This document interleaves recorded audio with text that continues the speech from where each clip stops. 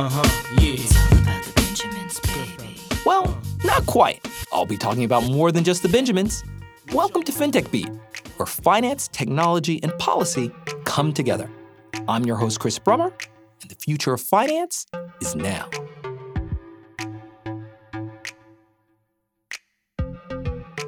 GameStop and Robinhood are back in the news, with hearings just last week covering a range of issues that not only touch on the fintech ecosystem, but arguably shake it to its core. From gamification, order flow routing, platform economics, and more, new questions are being raised about the efficacy and fairness of electronic trading infrastructures, especially for the unwary investor. And the heightened concern is reconfiguring the conversation on financial markets here in Washington. With the new energy and focus, I am thus delighted to have Dennis Kelleher here with me to help give us a sense as to where policymaking may be directed in the upcoming weeks. Now, Dennis is one of the most plugged in and important names here in Washington. As the founder and leader of the investor advocacy group Better Markets, his views can not only drive fear into the heart of Wall Street, but they're also driving the conversation on Capitol Hill, especially on the most pressing topics concerning market abuse, risk, and the integrity of the financial system. I gave you fair warning, beware, beware, beware. I gave you fair warning, beware, beware. Dennis, thanks so much for joining the show. Thanks, Chris. Happy to be with you. You've been very involved in the discussions on market structure in GameStop, and you yourself testified on GameStop in February. Can you give us a sense as to the backdrop heading into the conversation last week? And did you see or learn anything new? Well, yes. Let me take a step back. This is actually the third hearing being held by the House Financial Services Committee under the chairmanship of Maxine Waters. And of course, your listeners will remember back in January, there was some trading frenzy connected to what they call meme stocks, with GameStop stock being in the forefront. And that particular stock, which was trading around $10 to $11, $13 last year, actually started climbing dramatically in January and had an intraday high of $498 when there was absolutely no fundamental economic basis for that. Now, that happened for a lot of different reasons. Some people called it the Reddit rebellion, where some new retail investors were using essentially a modern day chat room, not that different than the Yahoo chat rooms from the 1990s, to talk up stocks and talk about stocks. But in this case, it's interesting because they wanted to execute a short squeeze because they felt that a bunch of big shot hedge fund billionaires on Wall Street were unfairly stomping down this little company. And therefore, they were going to drive the price up, force the shorts to cover their short positions and lose a lot of money. And they actually did that. At least one hedge fund was out about $3 billion or something. In any event, it raised all sorts of complex issues about the conditions of the markets today and how retail traders are treated or not, how hedge funds and short sellers are regulated. And so it got a lot of attention in the media.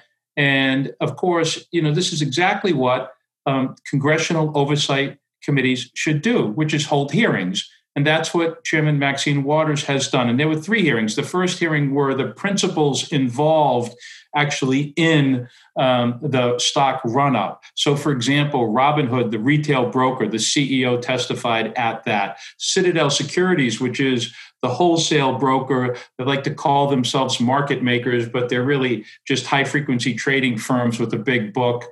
And others testified at the first hearing. The second hearing were a couple of professors who were specialists in psychology and gamification and investor advocates like me. That was on March 17th.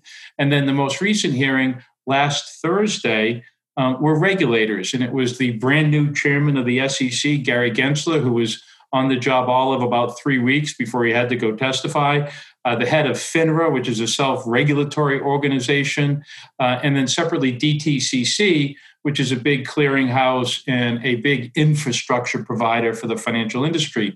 And I think each one of those hearings provided actually a unique set of information because it's fascinating, but this one event happened and each one of these hearings provided people with very different perspectives on the exact same set of events. So if you look at them as a series, you actually get a fairly broad and deep, and to some extent unique views on what happened, what was good, what worked, what didn't work, and what was bad from multiple different perspectives. So what then do you think we learned in the latest hearing, and what do you think were the goals? I think people learned, broadly speaking, the views of the new SEC chairman. But we also learned, and this is equally important, kind of the evolving views of the Congress people who sit on the committee, who themselves are moving up the learning curve here, just like the listeners are moving up the learning curve as to leverage, short selling, payment for order flow, gamification, capital liquidity requirements, risk management. So the good thing about these hearings isn't just that it shines a bright light on these things so the public can pay attention, but it also moves Congress people and their staffs and other policymakers up the learning curve as well. And then because, of course, there are certain people saying, oh, bunches of things went wrong and bunches of things need to be fixed. Well, people have to come to some consensus about what was wrong, if anything was wrong. And then even if you get a consensus on what was wrong, it's, as you know, Chris, really hard to get a consensus on how you fix something that's wrong. Never mind develop the political will to get the consensus fix actually implemented.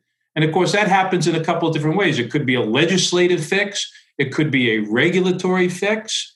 Unfortunately, in today's Washington, there will be no legislative fixes for anything because the House and the Senate are virtually equally divided. That means no meaningful legislation will be passing the Congress of the United States except through reconciliation, and that's not going to cover these topics. What that really means is all the action is going to be at the regulatory agencies, and that's why last Thursday's hearing was so incredibly important. Wow, that's really a wonderful recap there. So just following that thread forward, especially your initial point, do you think that either leading up to the hearings or in the wake of them, that there is then in fact a consensus about where things went wrong or where the vulnerabilities lie, especially for retail investors? Sure. I think it's almost impossible to get a consensus on either what the problems are or what the fix are from a legislative point of view.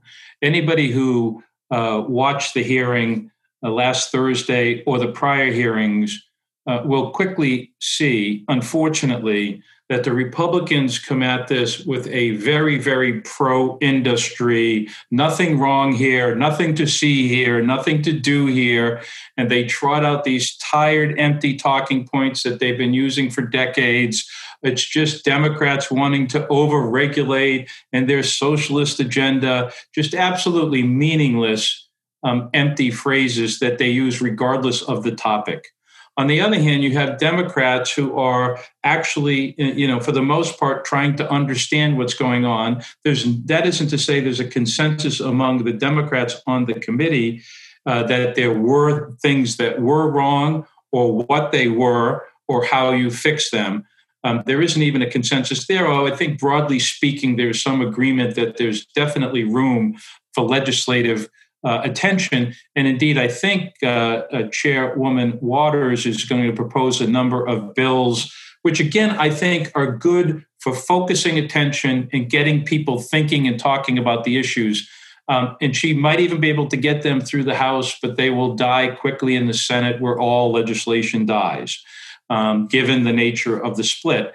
And that really means, as I said before, the action's going to be at the regulatory agencies, primarily, but not exclusively, the SEC, but also, to some extent, I could do a pun and say derivatively, at the CFTC, which is the Commodity Futures Trading Commission, and a little bit at some of the prudential banking regulators who have oversight for a number of the players here.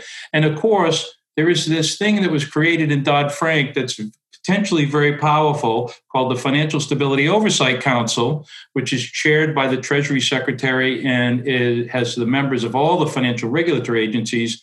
Unfortunately, that was essentially neutered under the Trump administration, and it's going to take some time for Secretary Yellen to decide what she's going to do with it and stand it up.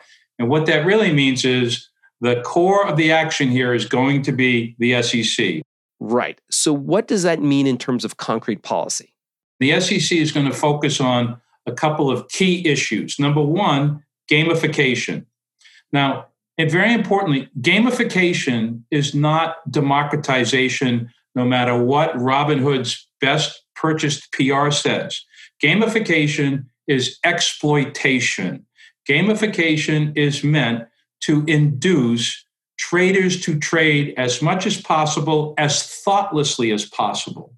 And it is not fintech, it is not innovation, and it is not making, as the Robinhood CEO says, a delightful experience for our users.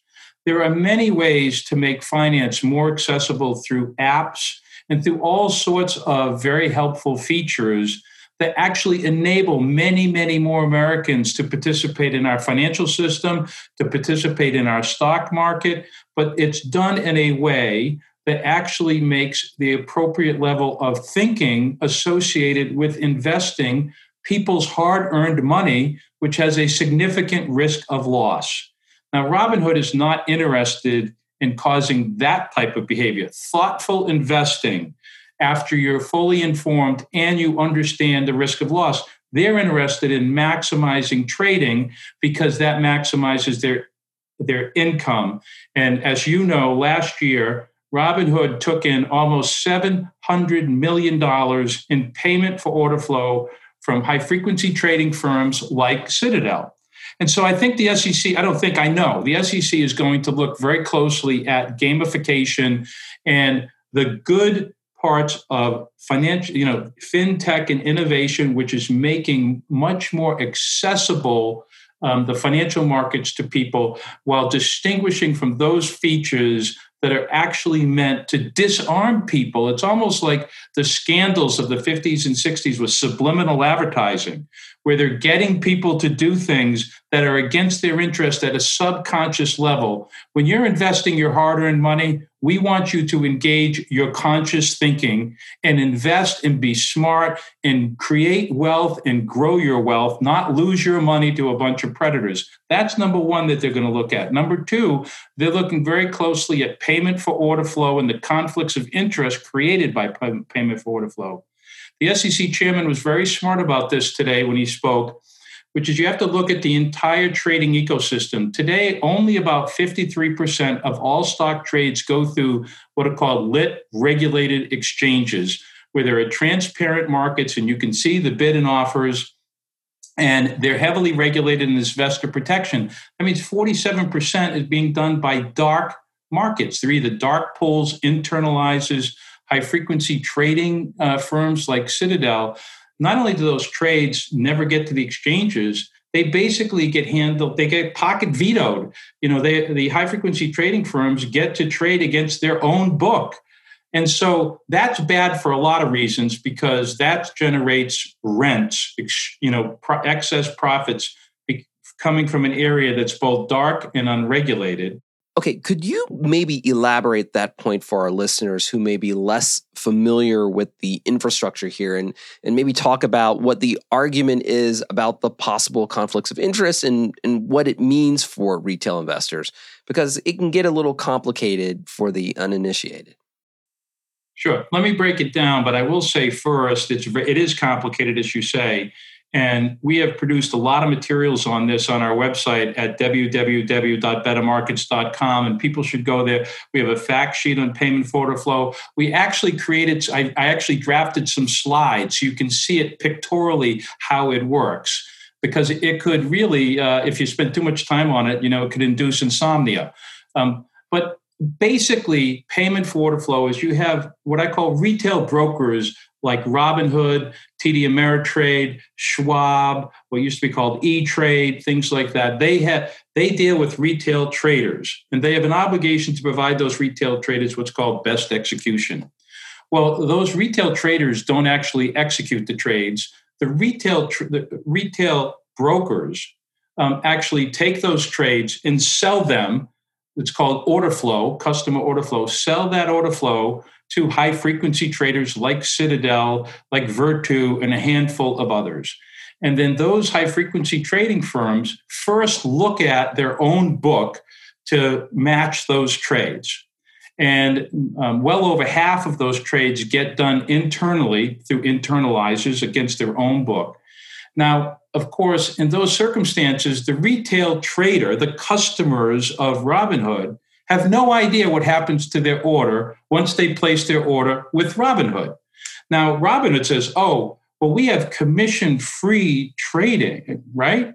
The problem with saying we have commission-free trading is most retail investors hear free trading.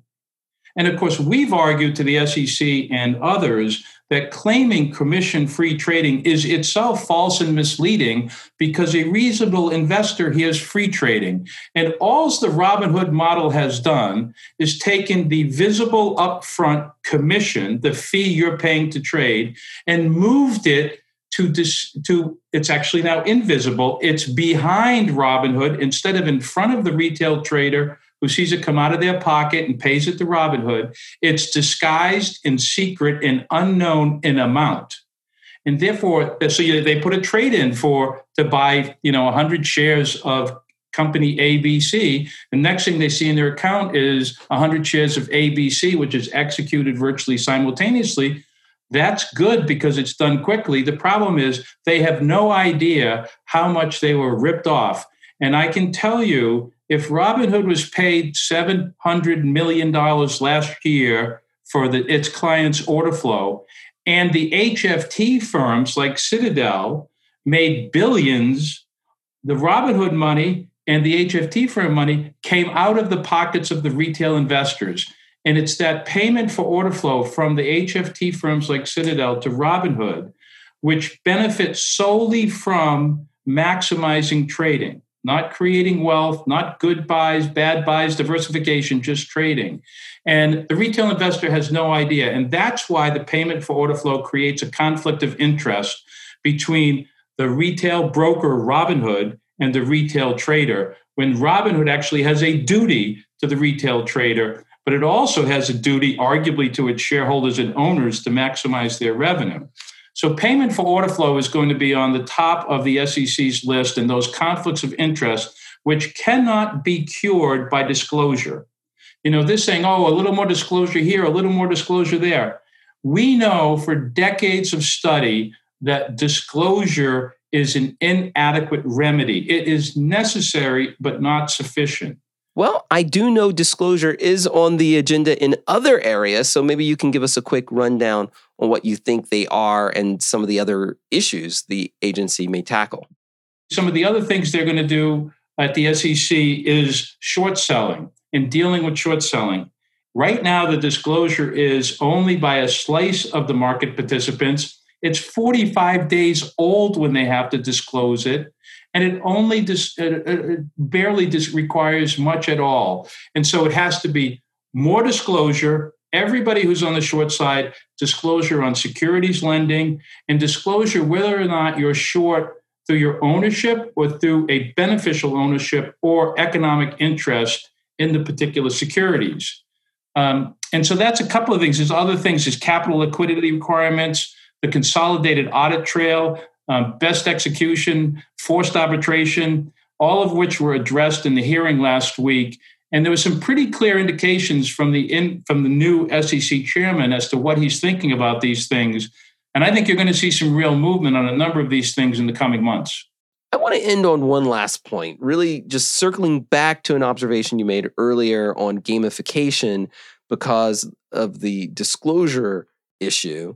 When you think about it, the conversation about gamification and it's no longer about just platform economics, but it's also about platform psychology, where you have people drawn in through gamification and lower fees or no fees and possibly making hundreds of trades a day. And certainly some people have even called it an addiction. This, I think, puts the SEC in a really interesting spot. I mean, it is really a disclosure agency and an enforcement agency.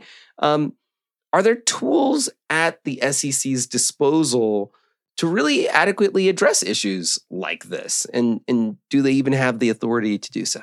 We believe there are, and we have, talked to the SEC quite extensively and other regulators about this.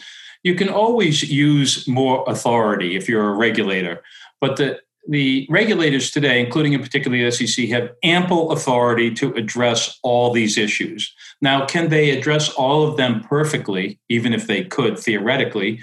Probably not. But can they address them more than adequately? Absolutely, under existing authorities, every one of these issues. Because fundamentally, Chris, this is about investor protection, fair markets, and capital formation. And we haven't even talked about capital formation, but many of these aspects of rigged markets actually damages capital formation and allocation. So the lit markets now, where you do your IPO, the spreads are much wider than they should be. The liquidity is much lower than it should be. You have all this wealth extraction going on and all this created complexity that's sucking up all this investor flow, all of which means if you want to access the capital markets because you're an entrepreneur, you're a Main Street business, you want to grow, then you're paying more. So you have a harder time getting capital, raising capital, and you're paying more for it. If we got rid of many of these wealth extraction activities, which we should, we would make our public markets much more efficient. And actually it would cost of capital would go down, which would benefit everybody. And I want to make one last point, which people overlook. And that is the SEC is a disclosure agency, but it's an enforcement agency. And we need to get the SEC cops back on the Wall Street beat. We've had 4 years of the SEC being AWOL. And I just had an op-ed in The Hill last week where we detailed exactly how they can actually punish and deter crime and finance. And until we do that, even if you get your rules right, it's not going to have the impact if you don't get the enforcement right. So you have to do both. It's not one or the other. And we're hopeful that the new regime under the new SEC chairman and under the Biden administration will tackle these on a comprehensive basis and start standing up again for investors, markets, and Main Street families and businesses. Dennis, you've devoted your life to these issues and you deserve a lot of respect for it. And I really appreciate you hopping on the show. Thanks so much. Thank you, Chris. Good to be with you.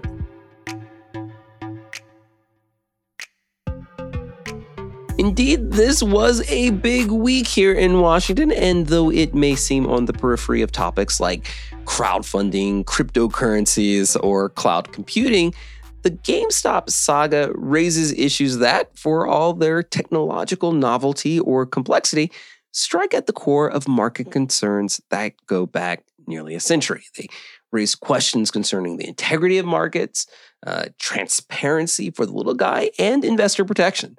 Now, what this all means when you throw in things like gamification, high-frequency trading, and short selling isn't entirely clear.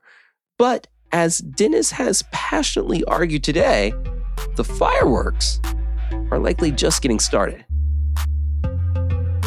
Thanks for listening. If you enjoyed the show, please be sure to subscribe on Apple, Spotify, or wherever you get your podcasts. And we'd love to get your feedback. If you'd like to get in touch, just hit me up at Chris Brummer DR. That's at ChrisBrummerdr. We'd love to hear from you.